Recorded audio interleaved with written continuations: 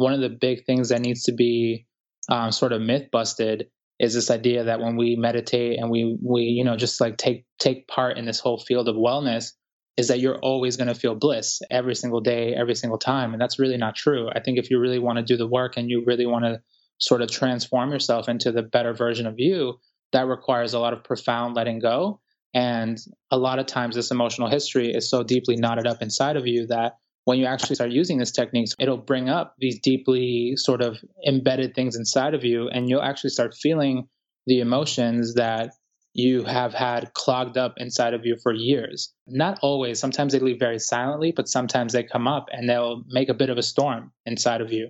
And as they pass through the conscious level of the mind and then they're gone, you feel a lot lighter. Your mind feels a lot clearer. You can see better, after having released so much of this emotional history.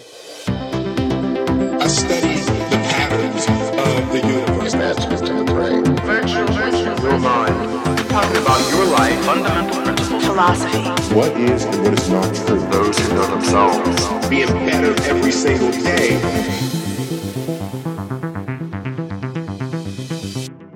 Well, hello again, and welcome to the Think Grow podcast, where personal development meets real life.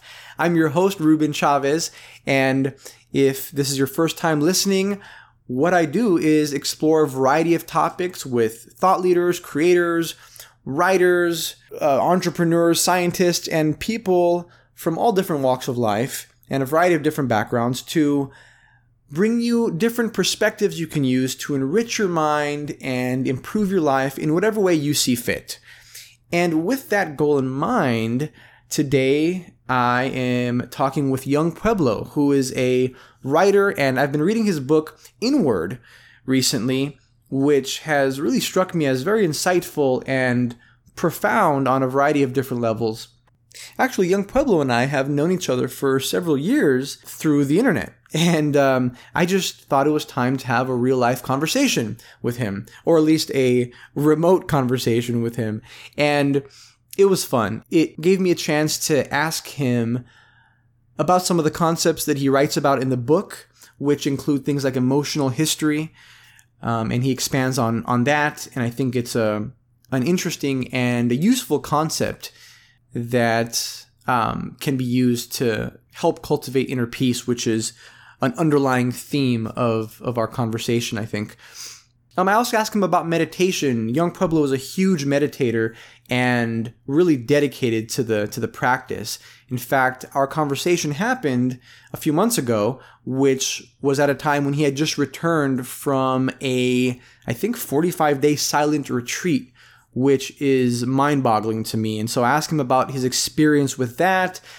And I also asked him about other tools that are available and that he recommends for kind of cultivating inner peace and dealing with our individual emotional histories, as he calls it. And actually, as I said, this conversation happened a few months ago. I've just now gotten around to publishing it. But since then, I've actually been inspired to meditate more and actually incorporate meditation into my life in a more consistent way.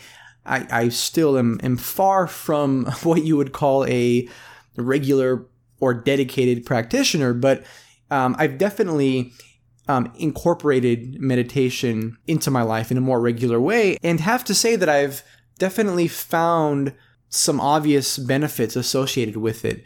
And then there's a whole body of research actually that backs up the benefits of meditation. For me, it's largely been cognitive, which if you've listened to me for any amount of time, you'll know that I'm obsessed with improving my cognitive capacity. And so I've been really happy about that, and I attribute much of that to young Pueblo and his admiration for meditation and the benefits that go along with that. So if you are at all interested in the subjects of wellness, personal development, meditation, and kind of dealing with your emotional history and your past pain or overcoming that and cultivating inner peace, then I highly recommend listening to this conversation. I think you'll get some great value out of it. So here you go, young Pueblo. Okay, I am here with young Pueblo. How are you doing, man? I'm doing really well. I'm really excited to, get this moment to share with you right now. We've been friends for a little while, so getting to go a little deeper is going to be quite fun.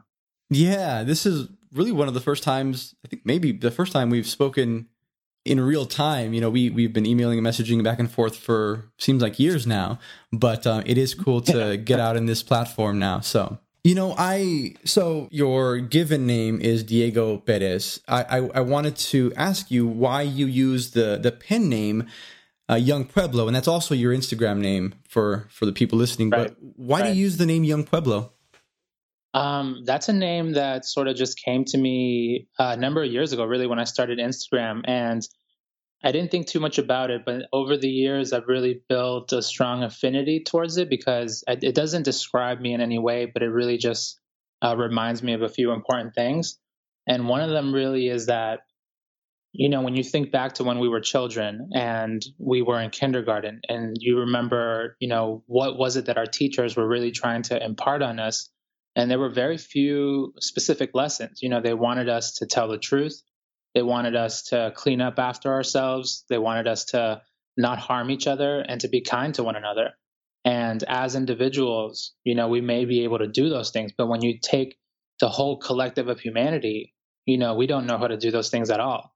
When you take us really as one, we don't know how to clean up after ourselves. We're constantly hitting one another, harming one another, and we could be treating each other a lot better. So to me, when I use the name Young Pueblo, it really reminds me that humanity has a lot of growing up to do. And I think specifically over these next 100 years, there's a lot of really big challenges that we're going to face collectively.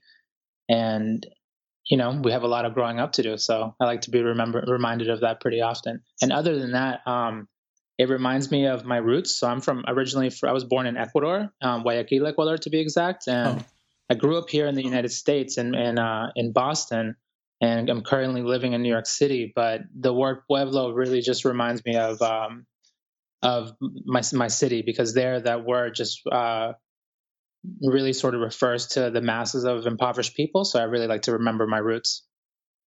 got it. Yeah. And for those who don't know, Pueblo in Spanish, means town, right, or city. Actually, I live in Tucson. Is the old Pueblo. That's what it's called, kind of colloquially. And so that's funny that you go by the Young Pueblo, just kind of a synchronicity. That's awesome. Yeah, because in Pueblo, the word really stretches far and wide because yeah, in Ecuador, I think it definitely means town as well, but generally it's more used to refer to just the people. Oh, okay, Yeah. that makes sense. So the name came to you kind of just in a flash, just in your mind, or Yeah, when I was I remember signing up for Instagram. I was like, "What's my name going to be?" Young Pueblo, J- um, and yeah, it's just like sort of taken on this like whole deeper meaning. And I'm glad, because I also like to maintain some sort of privacy. So it's cool that when people are interacting with the words that I'm putting out there, it's with this character, Young Pueblo. yeah, that's awesome. So you are, I mean, I know you through your online works, and you have a really insightful Instagram page. I also know you through your book, Inward, which I want to talk about. Before we get there, I guess I want to talk about like how you got into writing. I also want to ask you, when you tell people what you do, what do you tell them that it is that you do? Is it as simple as writing, or is there something a little deeper? Yeah, whenever people ask me what I do, I say I'm a writer. And then they're like, "What do you write about?" And I say, it really depends on how I'm feeling that day and what, who I'm talking to. But I think really what I'm trying to write about is just, demystifying the human mind and sort of helping people go inward and just try to really know themselves a lot better. And a lot of that is pretty psychological and philosophical. Yeah, I've noticed that. I mean, But yeah. you do get fairly philosophical and pretty deep in a lot of your posts. I mean, your book, it's like in your book Inward, you have on some pages maybe 20 words on the entire page, but you can you can read it, in just a few seconds, but then the processing of that will take you a lot longer, right? If you sit with that for a while. And I think that's what's so special about your book is that it does have thoughts that you can really chew on for a long time. Yeah, that was the aim is, I really wanted people to be able to just open up to any page and sort of get something that they can really think about for the rest of the day or inspire them in some fashion. Cause, a lot of what, the writing sort of entails too is that, I meditate a lot, and that's really sort of the foundation of it all. And, meditation is such a deep, it's very experiential. Like it's a deep experience that you're going into, but I just try to sort of intellectualize some of the experiences and the things that I'm learning. Well, that's important too, because you really need to, people need some kind of buy-in. They need some kind of hook in order to go down that path. And so that's why intellectualizing it is helpful, because people can grasp that on an intellectual level. But I think once you get deeper into your teachings, and I definitely want to talk about it and get deeper with you, but once you get deeper, it's not all intellectual. There's more stuff that you need to grasp on deeper levels. Yeah, definitely. I think a lot. What a lot of people are learning today is that wisdom really comes from direct experience, and it's not necessarily on the intellectual level, but it's really in our ability to feel what's true. And but it's still important, because a lot of us, a lot of people aren't meditating, but they sort of want a new framework to think about life or to consider things through. So it helps to intellectualize these, rather important ideas that we're feeling, in our actual bodies. I'm curious to know how you approach the idea of truth, because you just mentioned, helping people to know what's true. And I want to talk about that actually. So I want to flag that so we can come back to that real quick. How did you get into writing initially?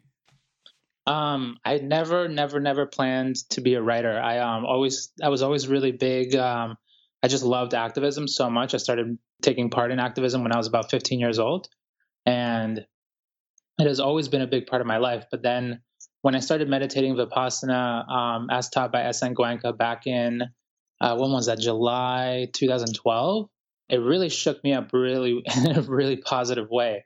And I've always been so concerned about liberation, but in the more material, like external means, that I never quite had enough experience to really conceptualize what it was to be internally liberated. And I really feel like those two things go hand in hand. And when I started learning more and more, and I did a number of courses, it just hit me that, even though I'm not perfect, I'm not enlightened, and that what I understand will change, it's still worthwhile to try to intellectualize these things and sort of put it forward in, a poetic manner or through prose and whatnot, that it would still be, helpful to some people. What do you mean by liberation exactly? When I think of liberation, I think the total freedom of the mind. I think a lot of what we feel, a lot of the misery that we feel, comes from this sort of very profound movement of the mind, which is really driven by craving, and our ability to sort of, go into our mind and start releasing all these patterns of craving, which is really possible because the mind is highly malleable. Once there is no craving and we can really be in the present moment, we can really sort of, witness reality objectively, then there's a possibility for total freedom. And even though I'm not there, I can cultivate, more and more of these moments where, I can see more objectively than before, which sort of hints at, that, everything has a beginning and an end. And like all paths, you start a path and the path doesn't continue infinitely. It also has an end.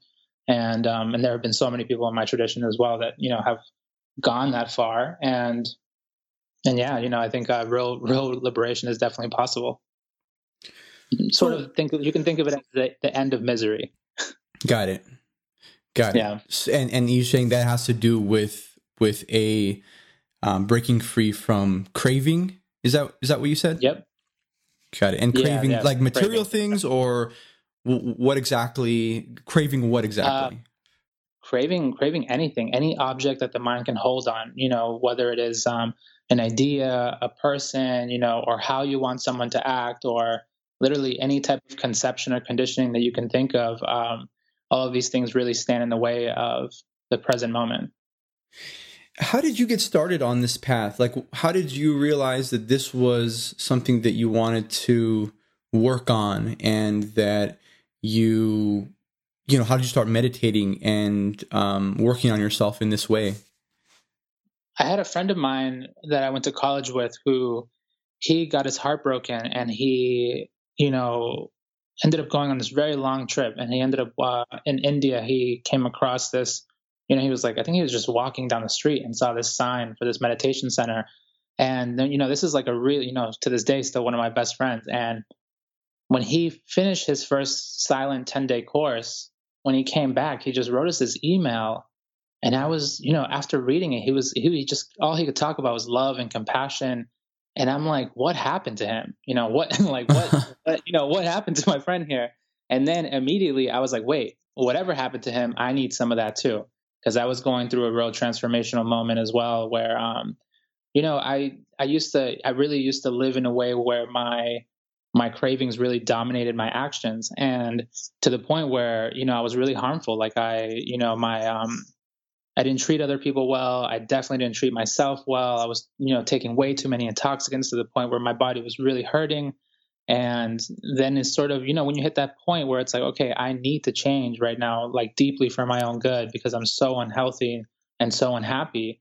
And, it started off with, it's interesting because your old Instagram name that had to deal with superfood. For those people that don't know, I just realized this recently. What's that?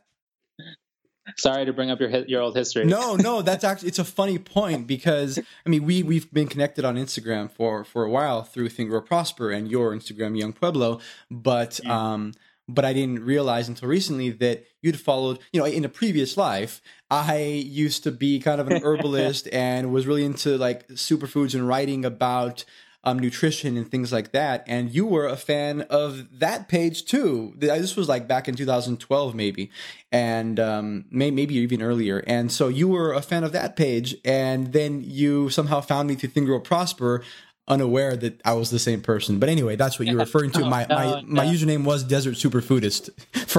So anyway, sorry to interrupt.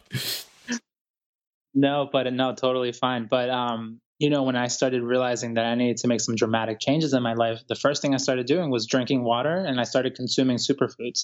Yeah. And that just created so much healing in my body that, I was immediately starting to feel better. But then I knew I needed something deeper. And when my friend had finished his meditation course, I immediately signed up. He was like, Vipassana is amazing. And I was like, okay, let me try this Vipassana thing out.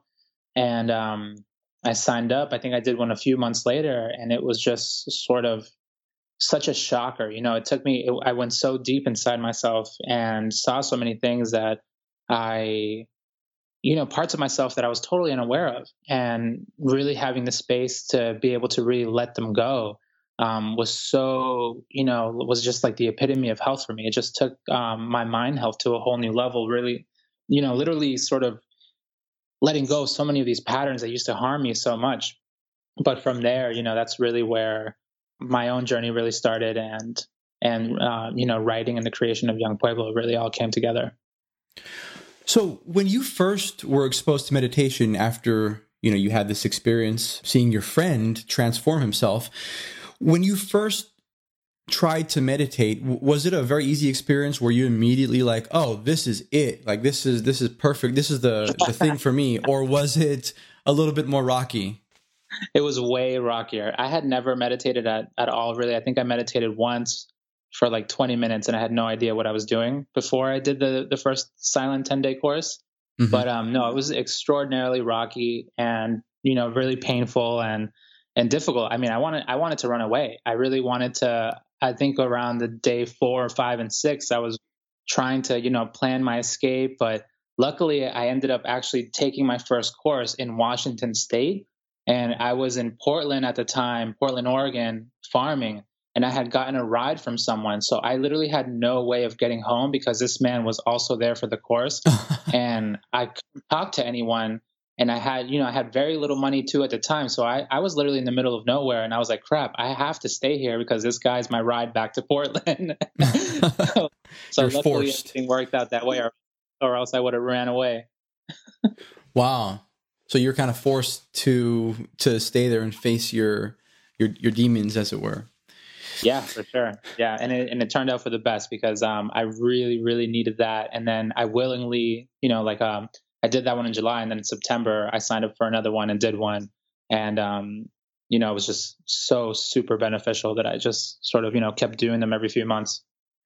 So is meditation, would you say, the main entry point for you that has helped you with cultivating inner peace and transforming your life in a positive way? Is that kind of one of the main tools that you use on a daily basis, or are there others? Yeah. I think definitely currently it's absolutely the main tool. I meditate every day, and I still go to courses, and I meditate in the morning and in the evening. And it's really the centerpiece of my life. People often ask me, how I keep my cool, especially when, so many human beings are just in such a giant spectrum of, morality and how they treat each other. And, there are tons of mean people out there, but what really just helps me sort of move forward in improving myself and understanding the world better, understanding myself better is really meditating. And you do Vipassana? Yeah, Vipassana, as taught by S.N. Goenka, it's a technique that has actually been around for 2,500 years. That was given to the people by the Buddha, and it's really, I feel really fortunate to be able to have this technique because it's literally like exactly how it was 2,500 years ago, and it was kept in Burma and is now all over the world. There's like 150 centers, and if you go to dhamma.org, DHAMMA.org, you can see what centers are near you and sign up for a course. And it's highly accessible, and it's even free, which is the crazy thing. It's you can go away for 10 days, and at the very end of a 10-day course, if you complete the course and if you want to and have the means to, you can give a donation. But there have been times when I had such little money that I gave nothing, or I remember the first time I went, I gave $24, and I was fed for 10 days, had a place to sleep, was in a great environment. It's pretty amazing. But the whole system ends up working out because different people give according to their means, so people who have more end up giving more, but nobody forces you to do anything.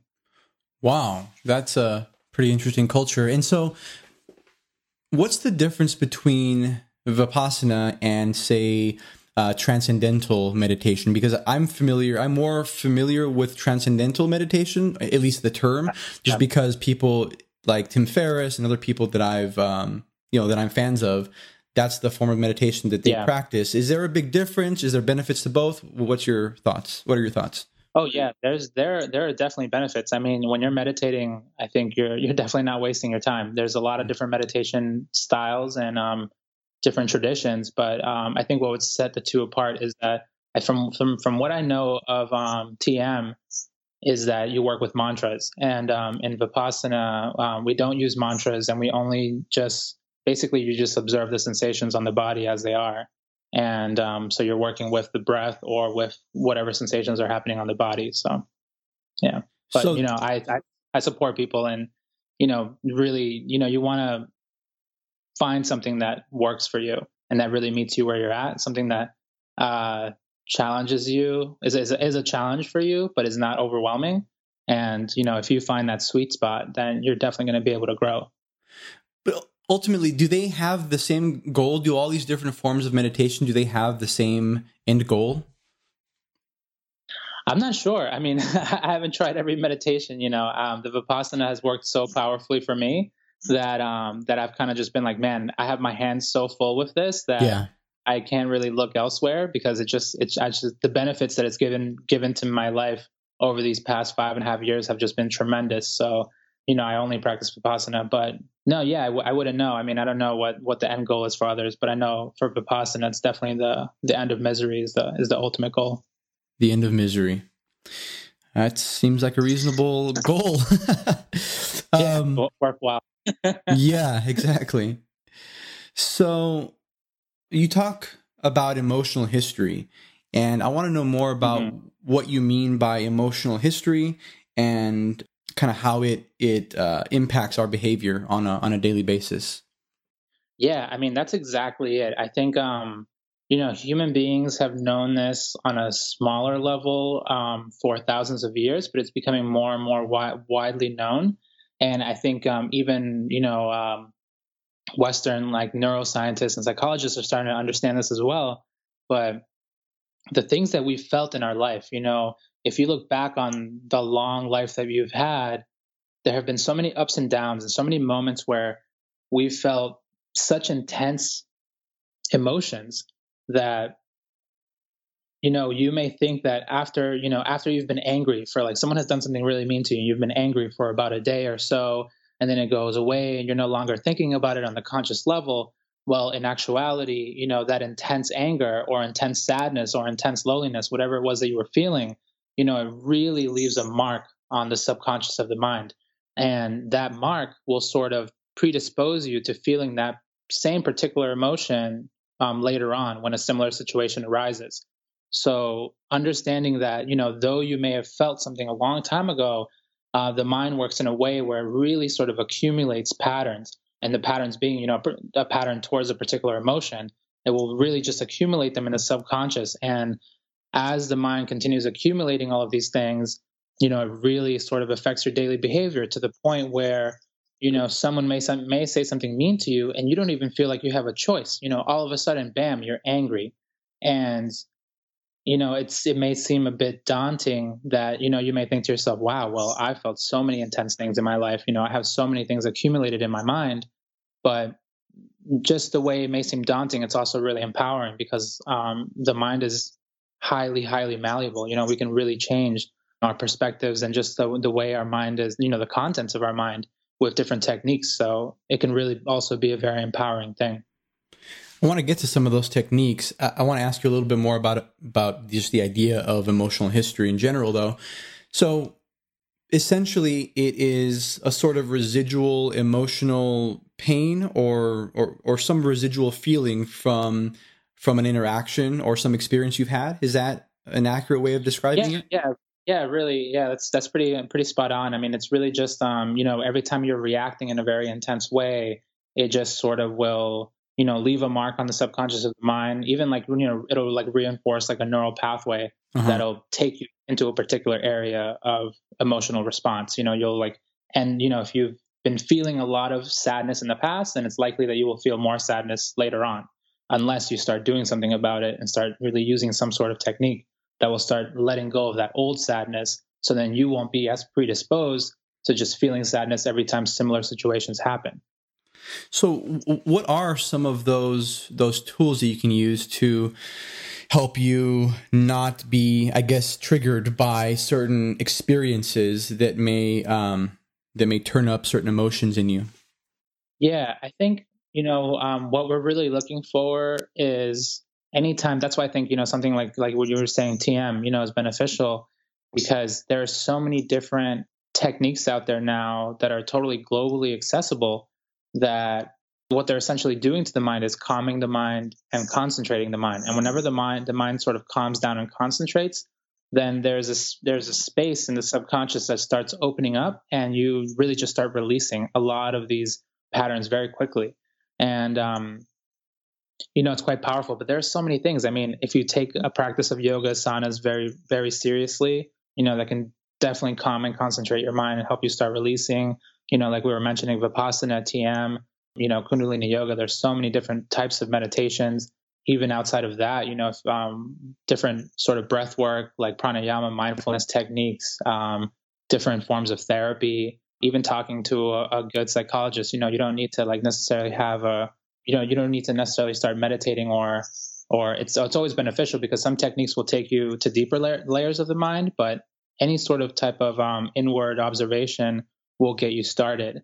But like I said before, it's really good to challenge yourself, but also, understand that you shouldn't be overwhelming yourself with something that may feel way, way, way too intense for you at the moment. But if you do challenge yourself, the mind is like anything else. It's just like the body, and you're not just going to go and run a marathon.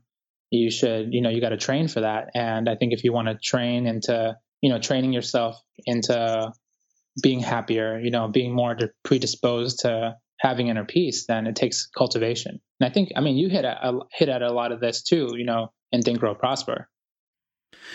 Yeah. I mean, I love the idea of a toolkit of sorts. You have a lot of different tools at your disposal. You have modern psychology. You have, yoga for some people. You have therapy. You have meditation, and so I love that. What are some of the tools that you used early on, other than meditation, or that you still use today, to help you, I guess? Well, with anything really, but I guess to help you cultivate inner peace, let's say. I think it's one of the big ones that's really overlooked is just eating high nutritional foods. I think outside of meditating, that was a real big one for me, was just eating in a way that would support my life, like my my like life substance, and like, I think I remember when I first started off, I realized that I was like, I used to eat way too much meat. I would eat meat 3 times a day. And particularly for my body, that was way too heavy. Like, I wasn't eating, because I know bodies are very different. Yeah. But I remember for me, my body works best on little to no meat, and starting to understand that and really build that awareness and trying different things, adding the superfoods, drinking more water, exercise, that helped, really relieve a lot of the like current tension that was happening in my mind. But it wasn't until, I really started sort of really turning that lens inward and really observing myself, which ended up leading into me getting excited about meditating and actually doing meditation, that I really started seeing the very significant results. Because I told my friends, I remember the first time I did my first silent 10-day meditation after I got out, I told them, I was like, I learned more in 10 days than I learned in 4 years of college. I felt I had learned so much in terms of like wisdom, and had let go of so much. I think I had probably lost maybe 6 pounds or something in those 10 days, but I felt like I had lost 50 or 80 pounds. I felt like, I just felt so much lighter in such a deep, profound way that's pretty hard to describe. And what that lightness that I was feeling was actually just, letting go of these huge chunks of patterns that have been burdening and limiting my happiness all of my life. Yeah, and you just got back recently got back from a 45-day silent retreat. Is that right? Yeah. So I did a 30-day silent meditation retreat, and then I ended up staying for 14 more days serving. So I ended up working in the kitchen, because there was a 30-day course and a 45-day course happening simultaneously that started at the same time. So I just stuck around and kept serving and cooking and sort of helping people. But yeah, this was my first 30-day course, which was very profound. I definitely got a lot of things out, which was really, really good for me. Yeah, that's so interesting to me. Like, I want to ask you more about that, because well, first I want to know what exactly is entailed in a silent retreat, particularly the one you were on, and what compelled you to do that? What compelled me was, it was interesting, because I just released my book. I released my book in November. So I remember talking to my wife and being like, is this the right choice? Like, this is kind of crazy. Like, I just released my book. I should be, posting and giving talks and doing all these things to support. But, we both came to the conclusion, and I really I couldn't give up this opportunity, because the benefits for my personal individual life are so big whenever I go away to meditate, that to have the opportunity to, go away and really and just meditate for 30 days straight is, the benefits would just be humongous. And I couldn't pass that up, even though it might have seemed like the crazy thing to do, especially after having released a book. And it's really true. I feel a lot, better. I'm not perfect, but I definitely feel how I can think a little more clearly, and my inner peace feels stronger. And there's a little more wisdom in the mind that's helping me, perceive reality much more clearly. And that, to me, that's really useful, because I think what comes first is really, my life and my interactions with my friends and my family and my wife, and seeing how all of that's going. And then, writing and all of that really sort of comes second. But it's, yeah. So, so to me, being silent for even a few days sounds crazy. It sounds like I don't know if I could do that. I would go insane. So, what exactly does it look like? Like, what is a third? Because when I read that you were on your Instagram that you were going, I think you messaged me too that you were going on this retreat for 45 days. I was like, whoa. That is nuts. Like I can't even imagine that. Like I felt bad for you almost because I was like, no, you can't even. And so I'm just wondering what exactly that looks like. I actually listened to Tim Ferriss give his account of his. He went on a silent retreat, a 10-day silent retreat where he couldn't read, he couldn't write, he couldn't speak at all. I think maybe there was a 10-minute. A 10-minute little like consult every couple days or so. But he kind of went crazy. He didn't go completely crazy, but he said that he reached a point where it was turning up some things that he just did not expect. The first few days were fine, but then eventually it got to a point where he hit like this emotional roller coaster that really took him by surprise. And if it weren't for a particular spiritual guide, I think it was Jack Cornfield that was there at the retreat, he would have gone off the deep end. And so he wasn't really into it, and he doesn't know if he would do it again. But I'm just wondering what your experience was like, and just for people who have no reference for what a silent retreat is, what does it look like? So it is, so you go in there and it's, you take a vow of silence and then you start meditating right away, where they give you instructions, every day, telling you how to meditate. And they're always very simple. But you go in there, you eat twice a day, and if it's your first time, you'll eat some fruits for dinner in the evening, because you don't want to actually fill your stomach up too much. It helps you if you keep at least, if you only fill up three quarters of your stomach, it actually helps you meditate. And so we eat in the morning. You wake up at 4 in the morning, or 4:20, and then you start meditating around 4:30. And at 6:30 we have breakfast, and then at 11 we have lunch, and then at 5 we have tea, or we eat fruits, depending on what your dietary situation is. And then you keep meditating until 9:30. And you guys were all doing this as in a community hall or something, like around other people, or are you isolated in different rooms? Or there's a meditation hall, and there's also this sort of building that's called a pagoda, where you each have your own sort of meditation area that you can go into. But mostly, especially in those 10-day courses, you meditate in the meditation hall for the most part. And so you're always moving together with the group, and you're eating together also. Yeah, you're eating together. So when you're eating, you're just all silent. Nobody's talking to anybody. Yeah, totally quiet. All you hear is like plates moving and stuff like that, but totally silent. And the whole while, I think what Tim Ferriss what he said was very valid. I think the purpose of these things is to make whatever is deeply accumulated inside you come up so that it can be released. So him feeling that emotional roller coaster is actually pretty common for people in their first few courses. I know I definitely went through that same emotional roller coaster when I did my first 10-day.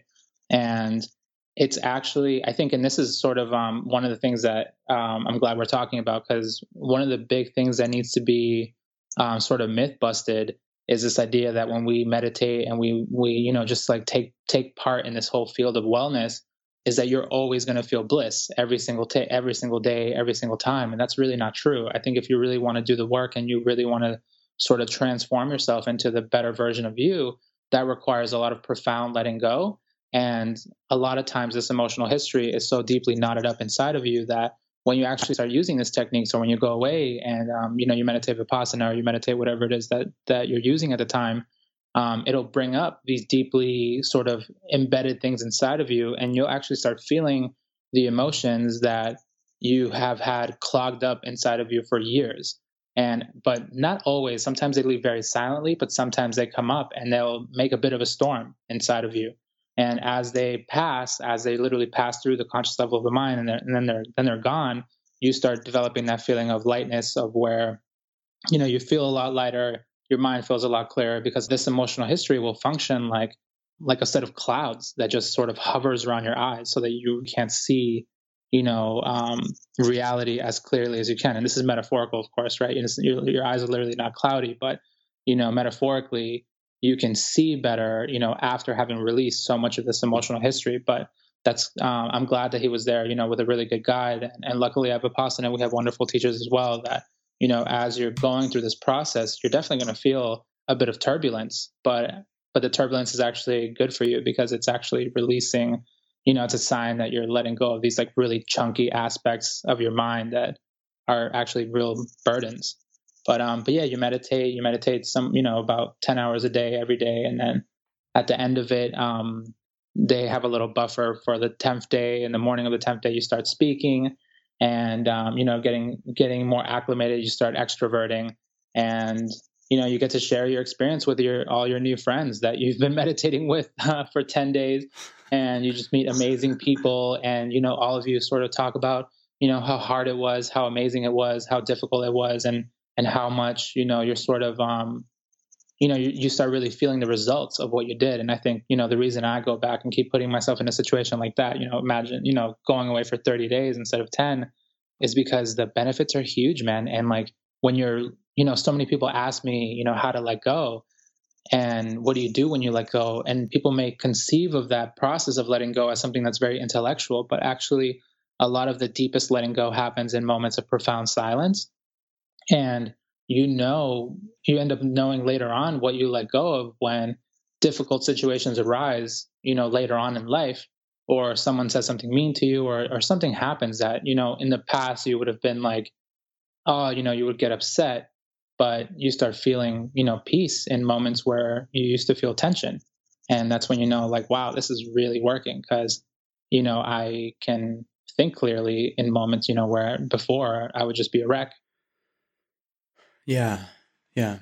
Well, what was your goal going into that silent retreat? I mean, did you have a specific outcome that you wanted to achieve, or what was your goal? I think just to make sure that I was practicing Vipassana better and better. Mm. I think, it's such a long process to you really just go deeper and deeper on this path, and, to move forward on it, that I really wanted to have the time. Because, when at home, I meditate 2 hours a day. Mm-hmm. But when I go there, getting the chance to meditate so much more, there's just so much more that I can learn and let go of, that it gives me the space to see, oh, I'm doing the technique, but I could actually be doing it a bit better. And just sort of really getting that profound awareness that you only really get when you're, in such deep silence, and such a deep sort of serious environment, such a serious meditative environment, that your awareness gets so sharp that you start noticing sort of the nooks and crannies of how you can meditate better, and also live your life better on the outside. So for you, it was a little bit more technical. Like, you wanted to practice the practice of meditation. Did you have like any emotional objectives or things that you wanted to work on transformational wise, or anything like that? Yeah, I think it's interesting. I mean, I definitely have the objective that, I want to be happier and more peaceful, but Yeah. I mean, I think for me personally, and I think for others in my tradition too, it's best to not go in with any particular thing that you want to get over, because the meditation will it'll take out whatever it is that needs to be taken out at the moment. Got it. And really, it's such a cool practice, and really letting go, because the more that you let go and you just sort of sit into the practice, then the results will actually be bigger. Because if you're actually trying to aim your practice in a particular direction, then you're not being as efficient as you can be if you were just, focusing, okay, let me, practice Vipassana the way I should be practicing. And then that's when the real magic happens. I'm assuming that you wouldn't recommend 30 or 45 day silent retreat to someone who is just starting out. I may be wrong about that, but you can tell me. Okay. No, I think it takes 10 days to learn the technique. And I think that 10-day model, is fantastic, because it really sort of not only do you learn technique well, but you also get to cultivate parts of your mind that you just never cultivate in the outside world. We spend all of our time intellectualizing, reading, writing, speaking, and being able to turn your awareness inward and actually start being able to like feel the sensations, like the vibrations on the body at a very profound level. That's a really special cultivation that you're doing. And it's very rare in our everyday lives. But yeah, 10 days is definitely the way to go. Or, if 10 days seems like too much, there's tons of other, traditions and techniques, even starting with 15 minutes a day. It's always better to do something than nothing. Are you talking about like a 10-day silent retreat, or a 10 days is something different? Oh, like the 10-day silent retreats. I Okay. definitely recommend them if they, Even for a beginner? yeah, even, I mean, I only meditated for 20 minutes before, ever in my whole life, before I did a 10-day. Oh, really? And like just once, my wife is the same, my friend as well. Like, you go in there, but it's such a supportive environment that the environment's so strong that you're totally able to just kind of sort of just go into it and start practicing. But I'm saying, for people who it may seem too daunting to, if you're like, the idea of not speaking is too scary, I would say don't be afraid of meditation in general, because there are so many other meditation techniques that can really, meet you where you're at. And, even if if you find something where you can meditate for 15 minutes a day, doing 15 minutes is better than nothing. So, it's definitely worthwhile to use something. Yeah, I mean, that makes a lot of sense. I think I'm not an expert meditator, and I honestly am not a consistent practitioner either, but talking with you makes me want to be more consistent about it. I'm just wondering if it's possible to get the benefits of meditating through other various activities or practices. I was talking with a cognitive scientist on a previous episode, Don Hoffman, and he was saying something really interesting about meditating. He's this super intellectual academic type, but he meditates, and he comes at it from a kind of an evolutionary perspective. He says that as humans, we have this feature of our psychology that we label anxiety, but it's actually, and it is a feature, it's not a bug. We think it's like this flaw, right? But it's actually helped us to survive, Right. through Right. many millennia. And so the humans who weren't anxious enough didn't survive, right? They weren't aware enough to survive, to pass on their genes. And so hence all the people here that have survived, the descendants of those early humans, have that anxiousness, have anxious tendencies essentially. And so the goal, he says, of meditating is to kind of override that software, and you do it through meditating and communicating with the amygdala, essentially saying, you don't have to be anxious. You don't have to be paranoid. Like, this is okay. And you're kind of employing classical conditioning. Right. So I'm just wondering if, like, for someone just starting out and they seem daunted by a 10-day retreat, they maybe have never meditated before at all. Like, what's a baby step? What's something that someone can do right now after they finish listening to this podcast to kind of help them cultivate more inner peace, or get the benefits of meditating, whether it's through meditating or whether it's through some other mindfulness activity? Yeah, definitely. Before I answer that, I want to say that the what was his name? Dr. Hoffman, you His said? name was Don Hoffman. Don Hoffman. I think what he said is so exact. That's so correct, especially because there's so much different software in the mind. But when you're really working on overriding it, like for anxiety, for example, when there's so much anxiety, so many patterns of anxiety inside of us, that when we're releasing them, some people may think like, oh, meditating will make you so, too placid or too calm, and you just like won't do anything. You won't care about the world. But it's actually really the opposite. You're getting rid of that anxiety. You can get rid of it and still be a extraordinarily active person, and in some ways more active than you were before. It's just that you'll be able to respond to life without causing yourself misery. Because you know that's the heavy part of anxiety, is that you know you'll still run away from danger, but in the process of it, you know, you're feeling so much mental tension. But if you're like a good meditator and you're recognizing, oh, this is danger, you know, but I'm gonna also run away from it, but I'm not gonna feel that same tension, but still come to a similar result that's beneficial. Yeah, and the idea is that like we don't have the same threats that our early ancestors who needed anxiety in that way Exactly. had, right? We have much different threats. They're more chronic, they're more career oriented, and they're more these little these little things that eat at us. And so it's a much different, you know, we don't need it as powerfully as we used to.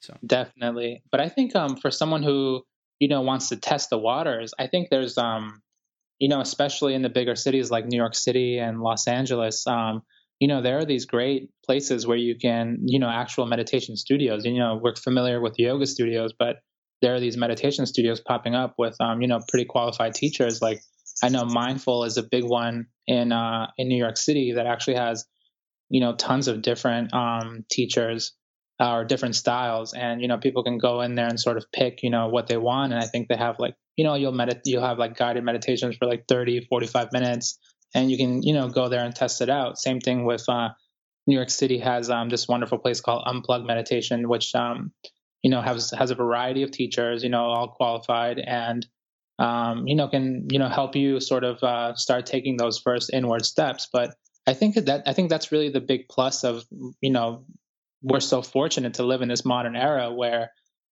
the world has become so globalized that we have access to, you know, so many different varieties of techniques out there. You know, especially if you live in an urban area and you live in a city, then you know it's just a matter of you googling, you know, what, you know, different therapists, different meditation techniques, different styles of yoga, and then you going and having the courage and the honesty to, you know, go out there and try something new. But there's really a lot that can start turning you inward. like I said, don't meditate in a technically sound way, probably. And I don't even practice any specific tradition necessarily, but the way I guess my version of meditating is, well, there's a couple things that I do. One of the things is like while I lie in bed before falling asleep, I'll kind of take very deep and concerted breaths in and out, and I'll just kind of let my mind wander, and I feel very relaxed. It's a very special time. I love the time right before bed because it does relax me, and it's very dark, and I feel really good. The other thing I do, and you know, and I don't know how long that goes on for because I fall asleep shortly afterward, but right.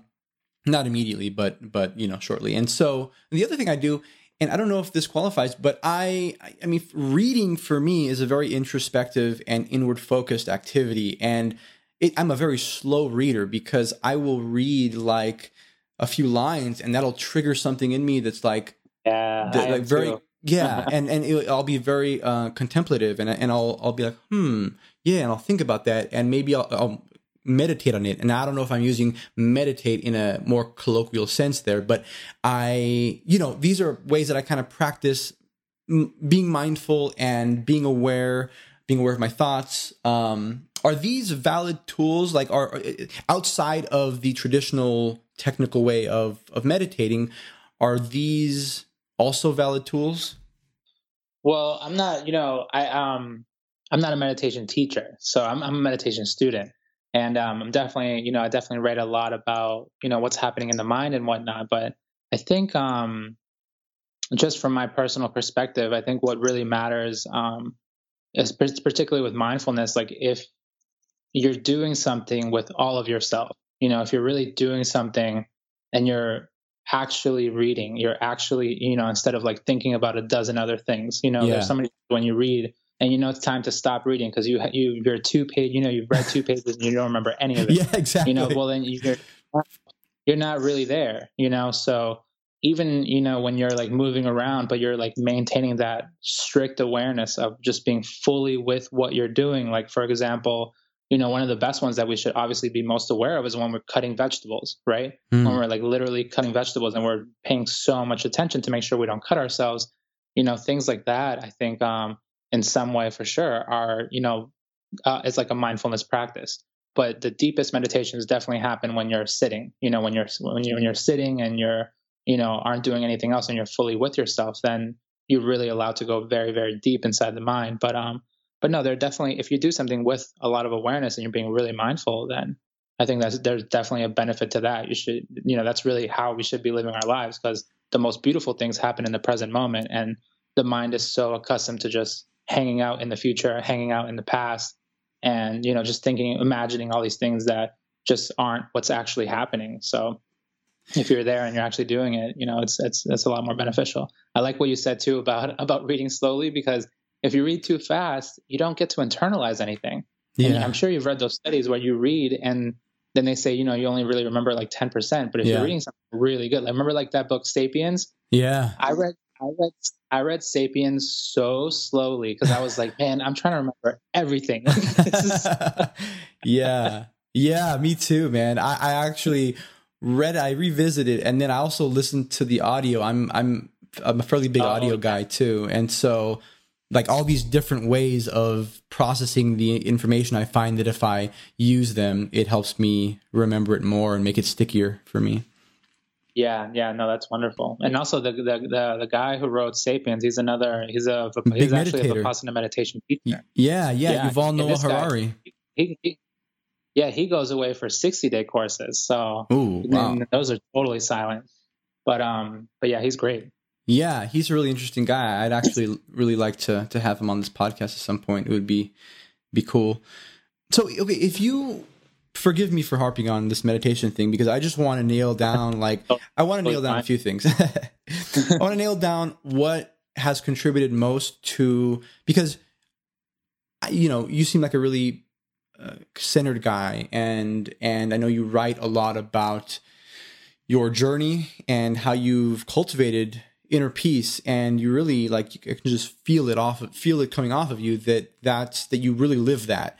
And I just want to know a couple things, like what do you think has contributed to that the most? And then, I mean, that might be meditation, it might be something deeper. And then also, if you could encapsulate the benefits of meditating in one sentence, what would they be? Yeah, I think if we want to go a little deeper, I think obviously it's meditating itself that has cultivated so much of my personal progress and my personal healing, and just sort of allowing the better versions of Diego to come forward. What do you mean? Why do you think that is? Why do you think that has been so impactful? Is it because of kind of what? Maybe because it's literally reshaping the mind. I'm literally getting rid of the software. Software is a great idea. I'm literally taking out software that's full of viruses out of my mental computer and adding in software that makes my computer stronger, faster, more creative, and has the ability to solve more. So if you think about it in those terms, I'm literally just erasing all the stuff. And, you can't erase memories, but you can let go of the intense energy that's attached to memories. And a lot of that is, it's really helpful in letting go. But I think it works because it literally is reshaping the mind. You don't change the structure of the mind, but you change the contents of the mind. Yeah. And some of the contents are just so heavy, so thick that you can't quite see properly. Like I was saying before, you can't observe properly.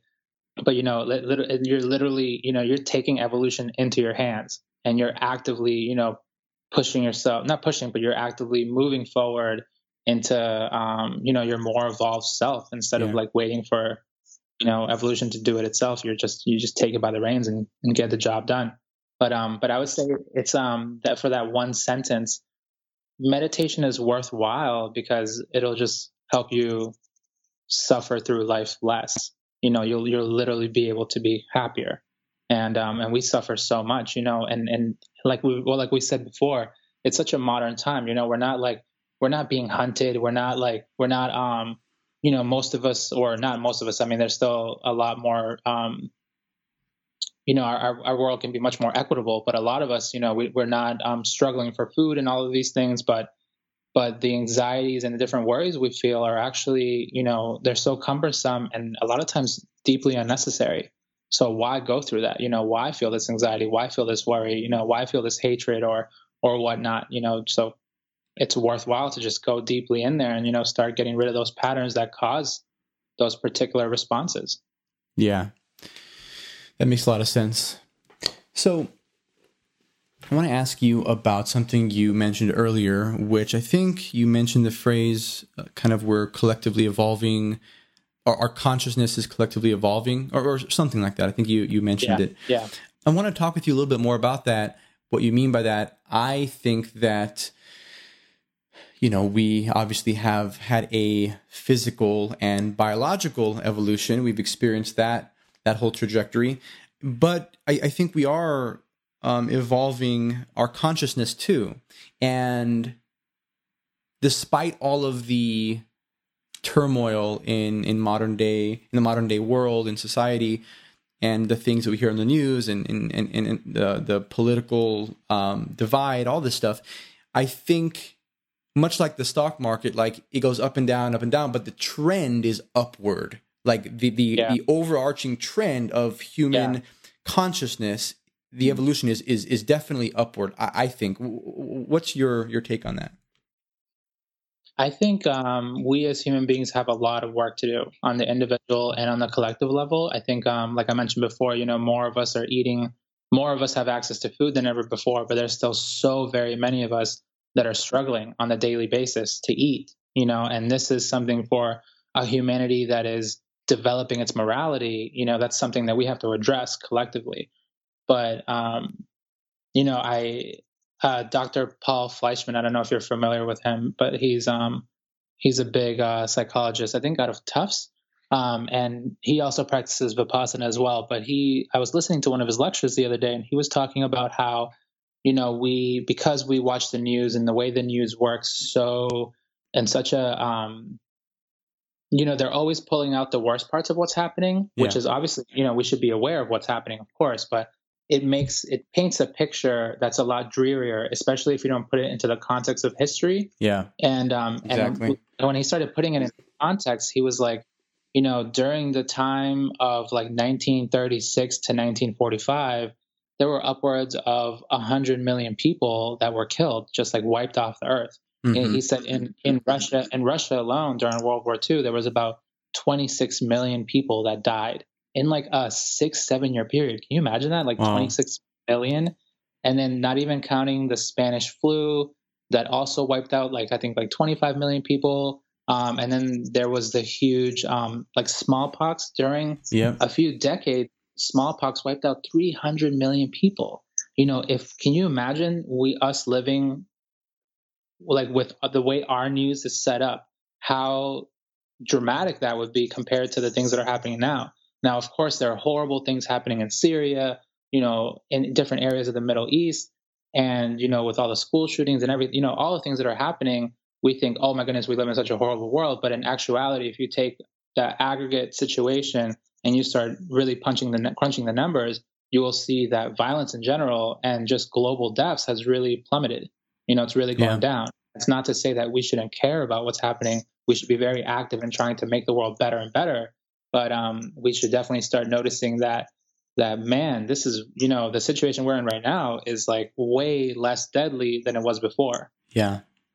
Yeah. And actually, Yuval Noah Harari, the author of Sapiens, wrote another book called Homo Deus, and he talks about that exact thing. He basically talks about the future of humanity. Sapiens was talking about a brief history of humankind, and Homo Deus is talking about a future of humanity. And he says basically what you said, that we're overcoming a lot of the things that have been the biggest problems for most of humanity. Famine is we're largely overcoming that.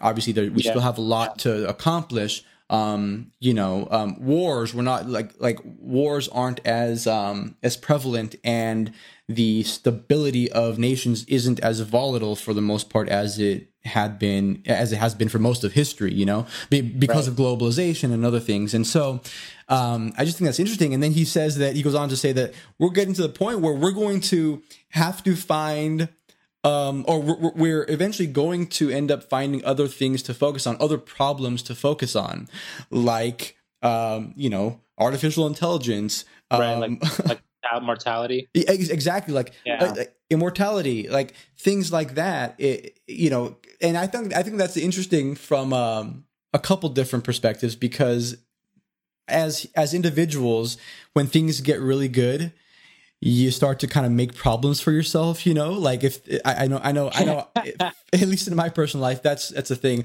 Vanessa and I have a term that we coined ourselves that we use in our relationship, and we call it Sundaying.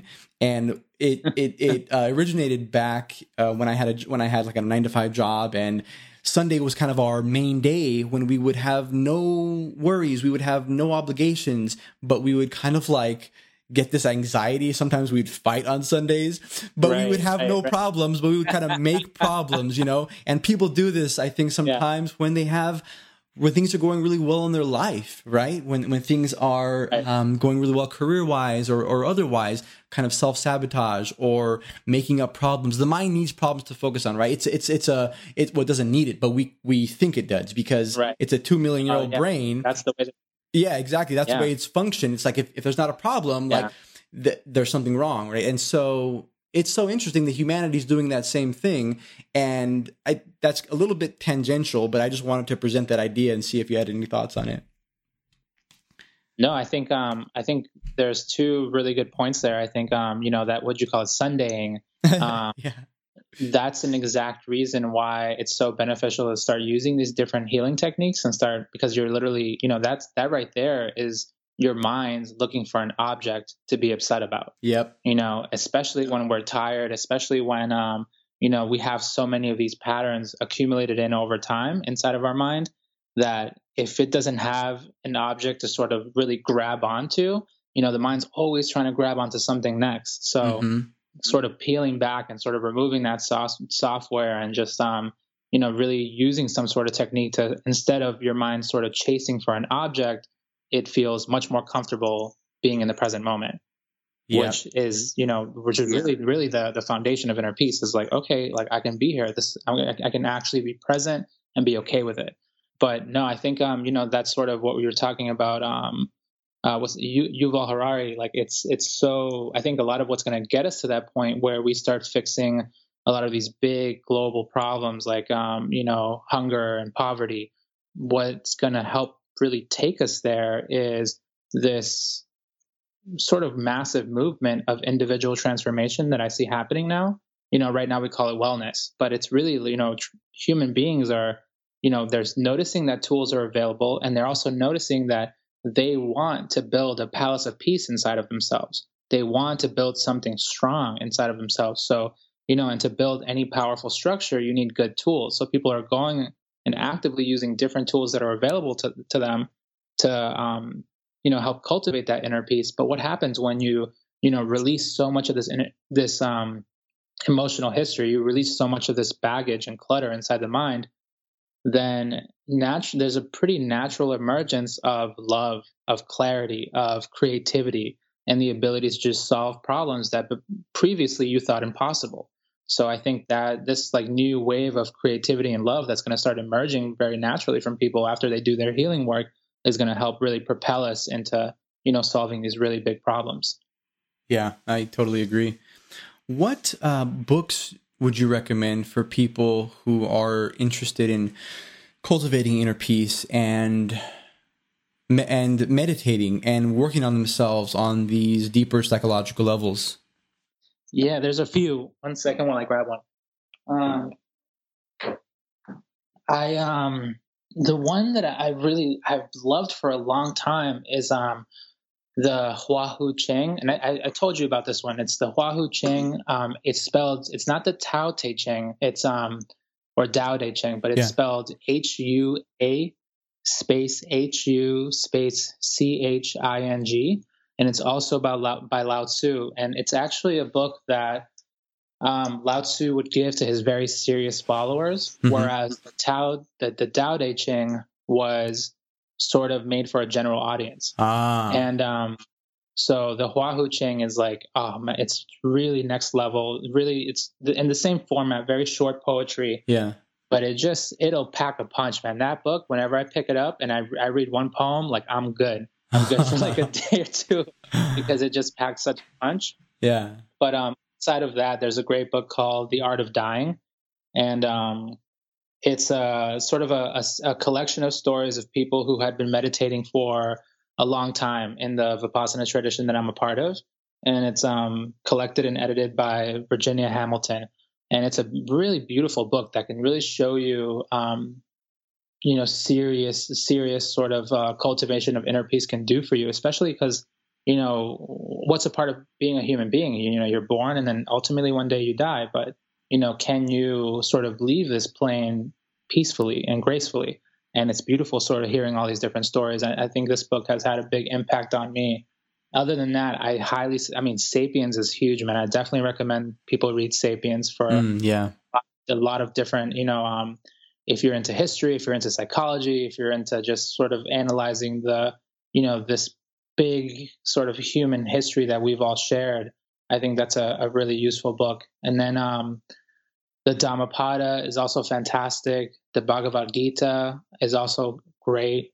And there's also this wonderful book called The Great Disciples of the Buddha that I really, really enjoy. That's edited by Bhikkhu Bodhi. And I think that's good. Oh, also, no, yeah, that's good for now. Nice. That's a good handful of books, Yeah. and I'm going to include the links to those in the show notes here. But that's good. Are those some of the ones that have shaped you? Yeah. Also, Hermann Hesse, Siddhartha by Hermann Hesse. It's so beautiful. Okay. It's definitely worth a read. It's a very short book, but it especially if you're sort of new to all of this realm of meditating and introspection, I think Hermann Hesse writes really beautifully about the power that it's through a story, but it really illuminates a lot of these things that we're talking about. Very cool, man. That's those are excellent recommendations. So Yeah, thank you so much. Yeah, I want to be respectful of your time here, and we're reaching the end. Is there anything you want to leave the people listening with? Any call to action? Any thought that you wanna leave for our listeners? Yeah, I think one of the main reasons that I started writing was because once I started really getting serious about my personal inner work and really started, changing the way I was eating and started meditating and all of that we've been talking about. What really dawned on me was that healing yourself is really possible. And I think, in this modern age, we're still learning and becoming more accepting of that idea. Because a lot of times, they'll tell you, you have a disease and you have it forever. But Yeah. from my experience, it's not necessarily true. You can really, and obviously situations are very, very different. Obviously some people have very serious diseases that are very hard to combat. But a lot of times, a lot of these things can be reversed. And, mental issues, sort of different traumas that we carry, or different bodily ailments. But I really believe, and I think one of the things that we're really coming to accept is that you can actually heal yourself, and obviously that requires proper tools and some knowledge, but it's out there. And I think that's really a lot of this global transformation that we'll be seeing is going to be founded on our ability to heal ourselves as individuals. So I really hope that the people listening, that they know and they're encouraged to actually do something for themselves, for their own benefit, and then it'll naturally trickle outward to benefit their families and their societies. I love that. I love the idea of focusing on improving yourself, working on yourself, transforming yourself, and taking that personal responsibility. And that ultimately, if everyone does that, you say that's just one person, sure, but if everybody does that, then all of a sudden we have a different world. Yeah, it's huge. So I'm sorry, go ahead. Oh no, I was just gonna connect people back to just like how they can get a hold of me. Yes. I think a great way is through Instagram. That's definitely the main way that I share a lot of my writings and different events that I'm up to.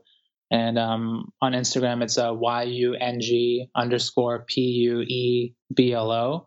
And my book Inward is available worldwide and on Amazon, specifically through in USA, in the UK, in the European Union, and in Canada, it's through Amazon. And then for the rest of the world, you can go to bookdepository.com, which does free international shipping, which is fantastic. And yeah, all you have to do is just search Inward, INWARD, Inward, and Young Pueblo, and the book should pop right up. Yeah, and I love this book. I mean, it's so well written. You really do have a gift for writing and touching just different parts of my emotions and mind. It's very, very fun to read and very insightful observations about human psychology and just about emotions. Like, you're very emotionally intelligent, and so I love the book. I've read most of it. I have many dog-eared pages, so highly recommend it. Thank you, Ruben. It means a lot coming from you. Of course. Thank you so much, Young Pueblo. Appreciate you being here, and hopefully we can connect sooner rather than later. Yeah, for sure. Thank you so much, and thank you to everybody for listening.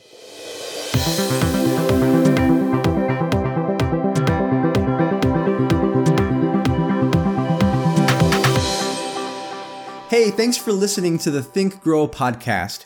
If you enjoyed this episode and find value in this podcast, I humbly ask you to please subscribe or leave me a review on iTunes. Or you can just share it with a friend who you think might find value in it. If you've already done any of these, I want to take a moment to sincerely thank you. I truly, truly appreciate your support. Lastly, if you have any suggestions for future guests or topics you'd like to hear covered, you can email podcast@thinkgrowprosper.org.